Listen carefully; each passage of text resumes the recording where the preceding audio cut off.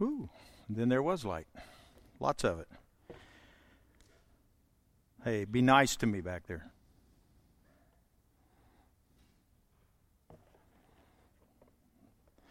Well, it is good to be in the house of the Lord this morning. Amen? With the family of God. And we do welcome those of you who are joining us via the computer or your phone, whatever device out there, as we stream the service this morning. We have been, the last few weeks, looking at the Apostle Paul's word to the Thessalonians. I'll get that out, easy for me to say. About facing our future without fear. And to face the uncertainty of our tomorrow land, we realize that to do so without Christ is putting us at peril, to say the least. As we watch the events of our country and the world in these times, I often sit watching the news thinking, I wonder what this would be like if everyone just trusted in Jesus. Well, we know that answer, I believe. Songs have been written, poets have waxed what a world of a utopia would be. We know the famous song, Imagine, written by John Lennon. And as I listen to those words, I think, well, you know what? That's not going to happen unless everyone would put their trust in God. We're not going to bring it on ourselves, folks. We have to trust in the one who created us. And so Paul has been setting the table, so to speak, admonishing the church, speaking of our hope in the return of Christ, and that we are to prepare our lives and live like we believe it. I think that's really the key, isn't it? We're to live our lives like we really believe Jesus is coming again. And if we don't believe Jesus is coming, then we're not going to live like it. Pretty simple. I pretty much preached my message right there. That's pretty much it. You know, it doesn't have to get complicated, folks. We live our lives in the hope of the imminent return of Jesus Christ. And that's what Paul has been telling us. And Pastor Andy last week shared with us how God gives us the tools or the weapons to carry out this spiritual battle until He does return. And so we're going to delve back into this final chapter of 1 Thessalonians today, chapter 5, and the closing verses that Paul has for us. And I believe it's going to be put up on top there. Now we ask you, brothers and sisters, to acknowledge those who work hard among you, who care for you in the Lord, and who admonish you. Hold them in the highest regard in love because of their work. Live in peace with each other. We urge you and warn you, or warn those who are idle and disruptive. Let me back up. And we urge you, brothers and sisters, warn those who are idle and disruptive, encourage the disheartened, help the weak, be patient with everyone. Make sure that nobody pays back wrong for wrong, but always strive to do what is good for each other and for everyone else. Rejoice always, pray continually, give thanks in all circumstances, for this is God's will for you in Christ Jesus. Do not quench the Spirit. Do not treat prophecies with contempt, but test them all and hold on to what is good. Reject every kind of evil. May God Himself, the God of peace, sanctify you through and through. May your whole spirit, soul, and body be kept blameless at the coming of our Lord Jesus. The one who calls you is faithful, and He will do it. God's will for you in these times. God's will for you Anytime. Paul sort of sums up the whole chapter to the Thessalonians as a preparation for the coming of Christ, and to ultimately, when he returns, be found doing the will of God.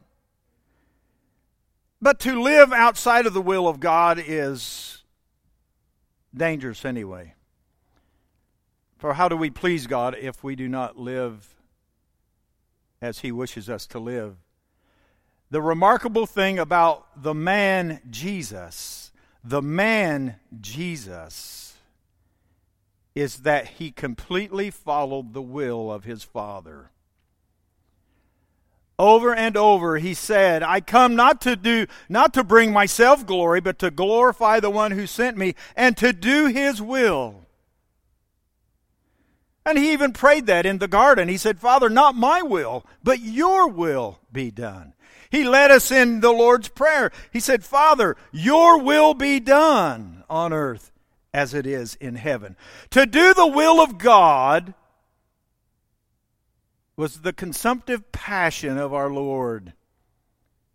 And then he challenges us to follow him. And if we're to follow him and to become Christ-like, it only makes sense that we too are found doing the will of the Father. The greatest single point of peace in your life. Now I'm going to speak from personal experience here. The point of your greatest personal peace is when you realize that you are exactly where God wants you to be in your life. There's nothing like it. There's nothing more liberating. There's nothing more settling. There's nothing more comforting than to know that you are doing exactly what God wants you to do. That's where peace is. God had called me to become a voice for him, to preach the word. At an early age in life, by the time I was 18, that realization became full-blown in my life that I needed to prepare for the mission that God had called me to do. Only somewhere along the way, I got disillusioned and got my eyes off of the Lord, and I was sort of like Jonah. I was looking for places I could run and hide from God. And I did that for 10 years. And I was miserable. And I imagine, and I'm glad Debbie's hid away working on the computer to stream this today, if you had asked her, she'd probably say, yeah, and you made everyone else miserable around you.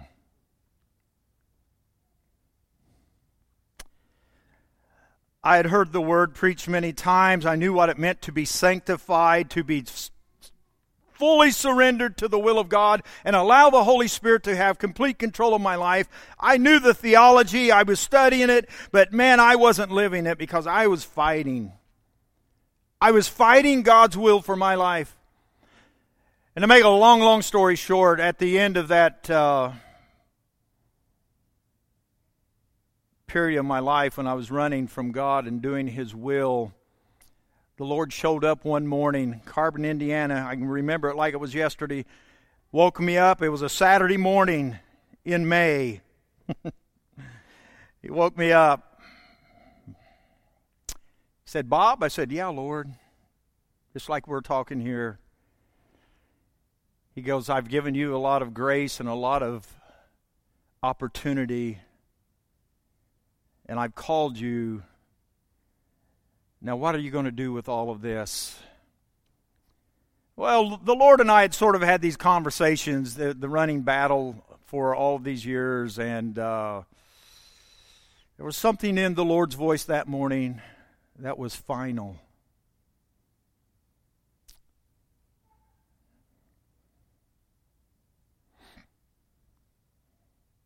I told you it's just like it happened yesterday. He got my attention that morning. Debbie was laying beside me. She was sound asleep. And I said, okay, Lord, I'm in. I'm yours. I'll do your will. And I cannot express here today the emotions and the release and the joy and the peace that flooded my soul that morning as I said yes to the will of God. 3 weeks later, no lie, 3 weeks later, I was called to my first pastorate. 10 years of running and fighting and resisting. 3 weeks after I said yes to the Lord, I got a phone call from my district superintendent. I'm telling you, folks, are you right where God wants you to be this morning? There's nothing like it. I just want to tell you that's where the peace, that's where the joy, that's where it happens when you know, Lord, God may call you to be the best parent, the best co-worker, whatever God's will is, and that's between you and God. I had a very good friend of mine, a good godly person, came to me one Sunday morning after a message. I can't remember what I had preached that day. But he came up to me, tears streaming down his face, and he said, "You know, Pastor, God had called me to preach." And here's his words. I never will forget them. Tears streaming down his face. He said, "But I settled for God's second best." Wow. God offers us His very best. And so Paul here is laying out the tenets for doing the will of God. And as we've been preaching from the 4th and the 5th chapter, I just want to go back to the 4th chapter for a moment. And let's look what Paul said at the opening of this chapter. Do we have that? Thessalonians? Yeah, be spiritually complete. Here's what he says on this one. Am I going to read it, or did you guys not print the scripture? That's all right. That's why I got a Bible here. We can do this. We can do this. All right, here's what it says. It is God's will. Boy, I just want you to get that. It is God's will that you should be sanctified. In the center of God's will, controlled by the Holy Spirit. Living out what God has called you to do, completely His. It is God's will that you should be sanctified, that you should avoid sexual immorality, that each of you should learn to control your own body in a way that is holy and honorable, not in passionate lust like the pagans who do not know God, and that in this manner no one should wrong or take advantage of his brother or sister. The Lord will punish all who commit such sins, as we have told and warned you before.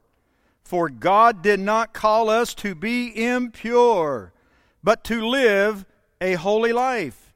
Therefore, anyone who rejects this instruction does not reject a human being, but God, the very God who gives you His Spirit. God's will is that we live clean lives, that we are controlled by the Holy Spirit, that our body, our natural passions and desires and carnal nature does not have control, but we're controlled by the Spirit. The mere chapter 5, of Ephesians. Paul words it a little different, but basically the same thing. Be clean. And he goes on to say, we don't need to tell you anything about loving one another. That's been the commandment from the beginning. The will of God is that we love one another. We take care and provide for each other. Live a quiet life. Mind your own business. Work with your hands, so that your daily life may win the respect of outsiders, so that you will not be dependent on anybody. Live a productive life. This is the will of God for us. Be sanctified. It's the will of God. Be Spirit-controlled. We don't have time, and we could do a series on sexual immorality in our world.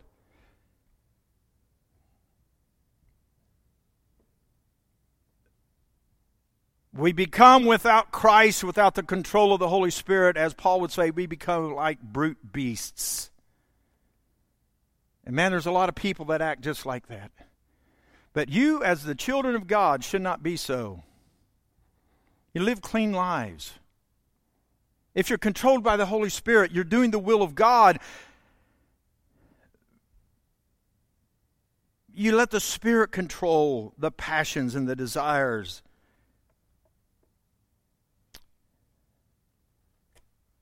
I'm going to move on, but just as a point, you think this isn't a big deal? The pornography industry alone, they don't even know. They said that the income, the take from the sexual movie industry is somewhere between $6 and $97 billion a year. That's staggering. We can't even compute that, folks. You go out to the FBI, the statistics they put on violent crimes and sexual crimes, and it's all on the rise. And you can't turn your television on and watch even one of your favorite shows without being inundated with sexual messages and all types of stuff. I mean, it's just there. It's just out there. You can't buy a tube of toothpaste without some sexual innuendo. You know, it's just where it's at. We're obsessed and we're crazed. And God says, that's no way to live. I've called you to something higher, something better, something more pure. And so that's where Paul starts. That's the challenge for us today. To do the will of God. Be sanctified. Be filled with the Spirit. Be controlled with the Spirit. Be found in the center of the will of God. Because if not, he warns, God will punish those who commit such sins. But thank God he also forgives us who commit such sins. Amen? There's forgiveness, there's grace. The second challenge, God's will for us, is found in 1 Thessalonians 5:16. He says, rejoice always, pray continually, give thanks in all circumstances, for this is the will of God for you. He's calling us to be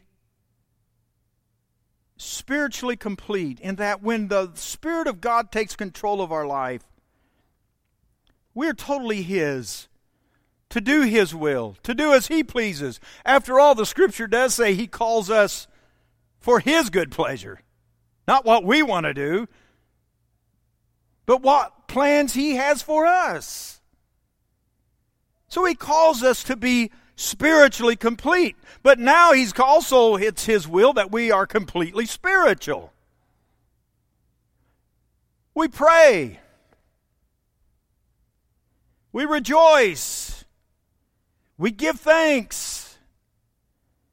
I sort of put that, if you want to remember, it's the RPG. We know what an RPG is. It's a rocket-propelled grenade. And if you were up all night last night, there was a lot of rocket-propelled stuff going off all night. And the conclusion was a loud bang, a lot of energy. And this is God's RPG. Rejoice. I was thinking while we were praying and while we were worshiping this morning, it is great. I don't know. I can't argue with those they're so dissatisfied in our nation, but I thank God that I live in this nation. But I rejoice because I'm a citizen of a greater nation. I'm a citizen. The Word of God tells me I've become a citizen of a country, a nation made without hands, created by the Word of God. I rejoice because I'm a part of that citizenry. And there's no statues there.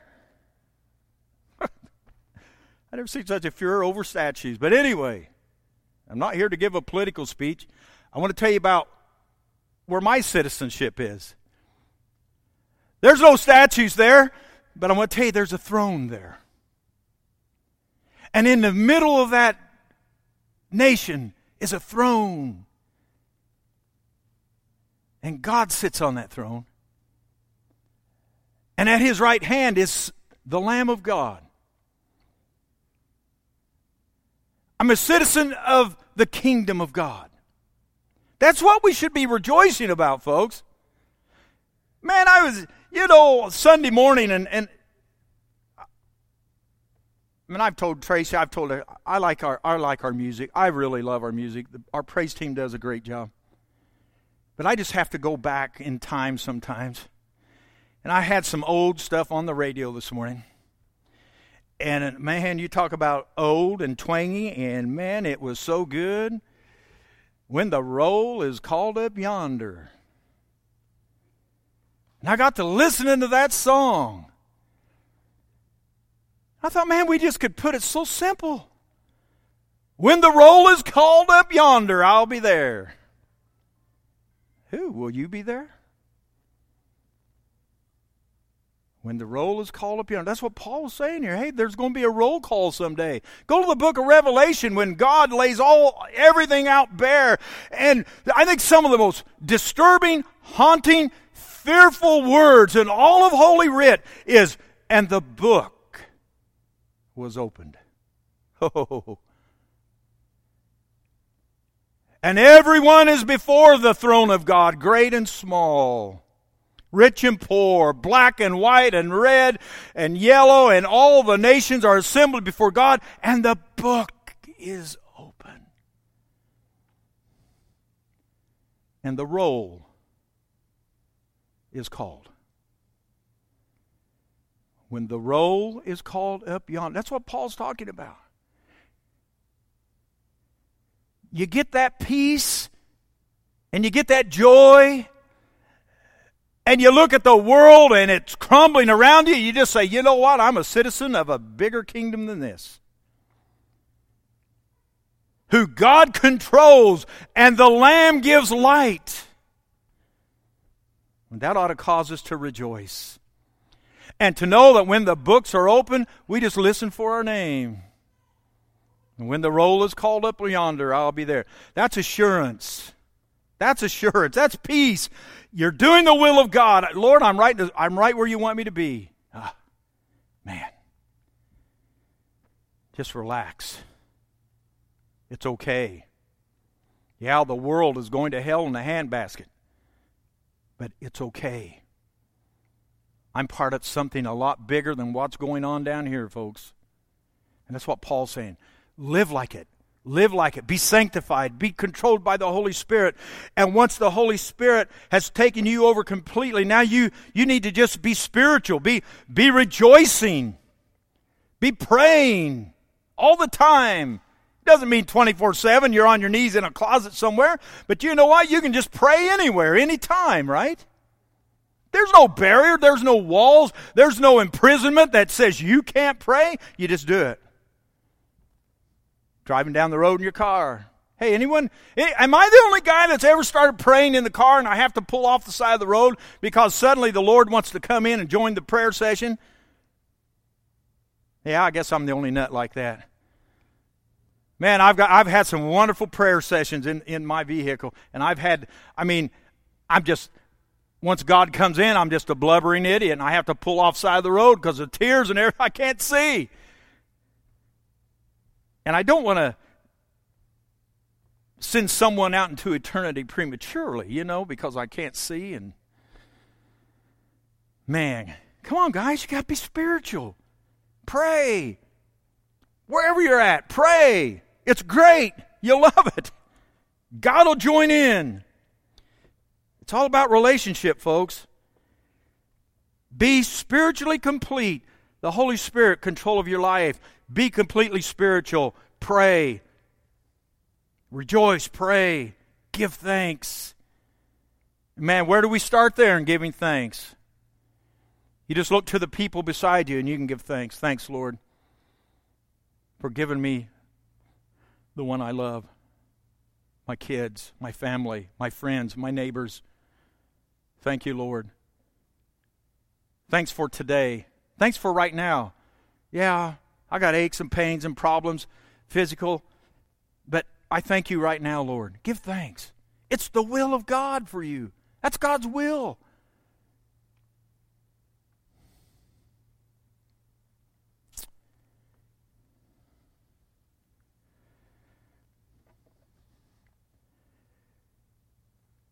It's God's will for us to be sanctified. It's God's will that we stay sanctified. Can we put our scripture back up for the day? The whole scripture, 12 through 24. Let's go to, just keep going to verse 24 and 5. Or 24, I should say. I'll back up one. I'm wrong. Pardon me. May God himself, the God of peace, there it is. One of my favorite scriptures is Romans chapter 5, verse 1. With a lot of good stuff in the fifth. By the time Paul got to chapter 5 in all of his writings, he really got some good stuff in there. The fifth chapter of Ephesians, fifth chapter of Thessalonians, the fifth chapter of Romans.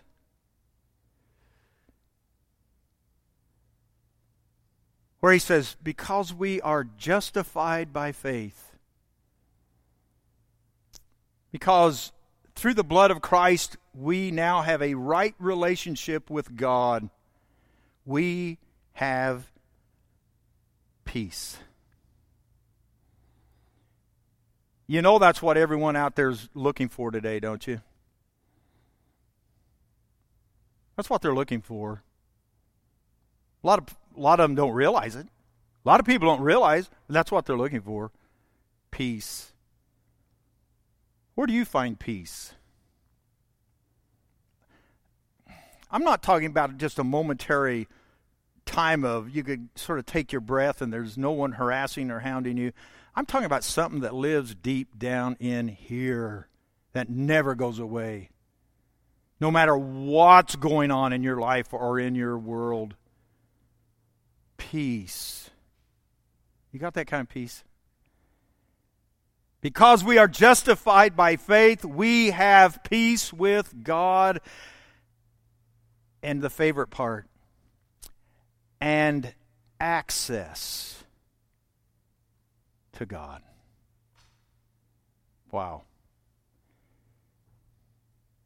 You do His will. You let the Spirit control your life. You have that kind of peace.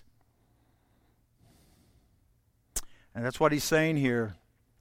May God himself, the God of peace, there's that word again, sanctify you. Paul said in chapter 4 of 1 Thessalonians, he said, be sanctified. It's the will of God. Paul says, peace comes through the God who sanctifies you. And not only does He sanctify you, but He makes you whole. May your whole spirit, soul, and body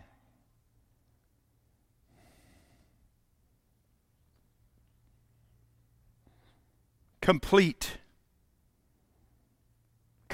Be complete. And the only way we are complete is that we are doing God's will in our lives. Now, the old timers used to preach, back when I was, that there's a general will of God. You know, it's the will of God that none perish, but everyone comes to everlasting life. There's a general will of God. But they also talked about a specific light.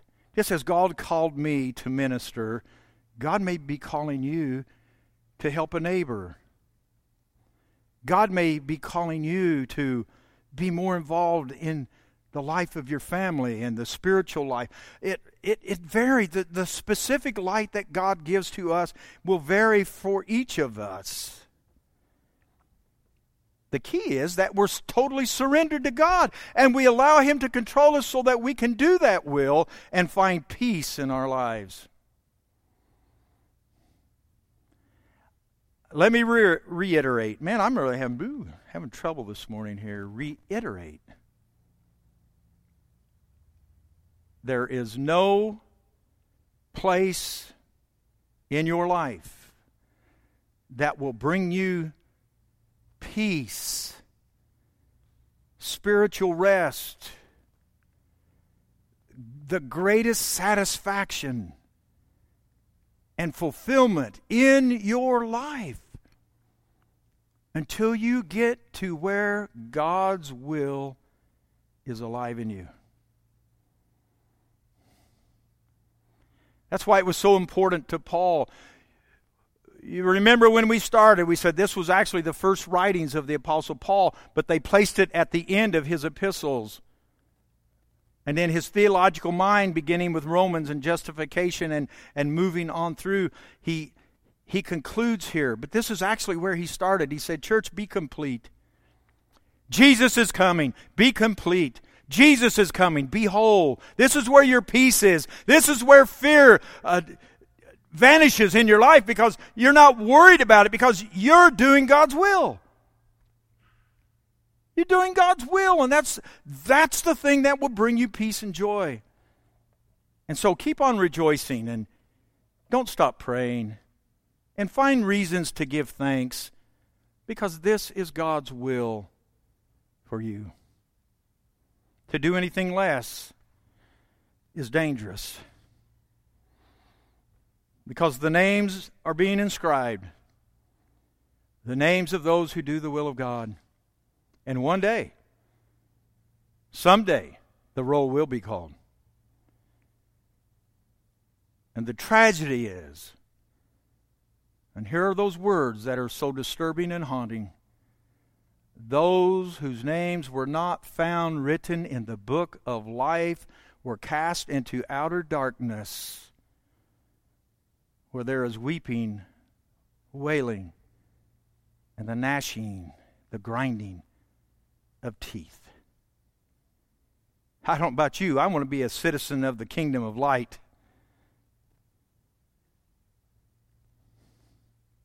Let's pray. Father,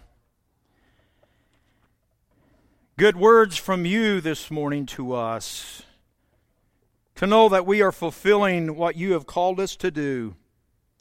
To know, Lord, that in our daily living, in our working, our playing, our communicating with those around us, that, Lord, we are living out what you have called us to be, and that's people of your kingdom. You have given us your Spirit to control and guide us. And not only that, Lord, but oftentimes even to rebuke and warn us when we start to stray from that will. And so, Lord, we do rejoice this morning that there is a God in heaven who loves us so much that, Lord, you are so concerned about every minute detail of our lives, that you have sent your Son, Jesus, to save us and your Spirit to empower us to fulfill your will. And so as your Son prayed to you, so we pray also, Lord, not my will, but your will be done. So we thank you this morning. We do rejoice. We do give thanks because you love us. And Father, as the Holy Spirit is prevalent here this morning, I know you're speaking to minds and hearts and you're challenging us, Lord. And may we realize that to reject these words is to reject you, as Paul said. We don't reject the words of man, but we reject the Spirit, and we're not to quench the Spirit. Father, my prayer for all of us is that we will be more open and receptive to, Lord, what your Spirit has for us, that we may be found in that book, that we may enter into the joys of our Lord. In your name we ask that you will do these things for us. Amen.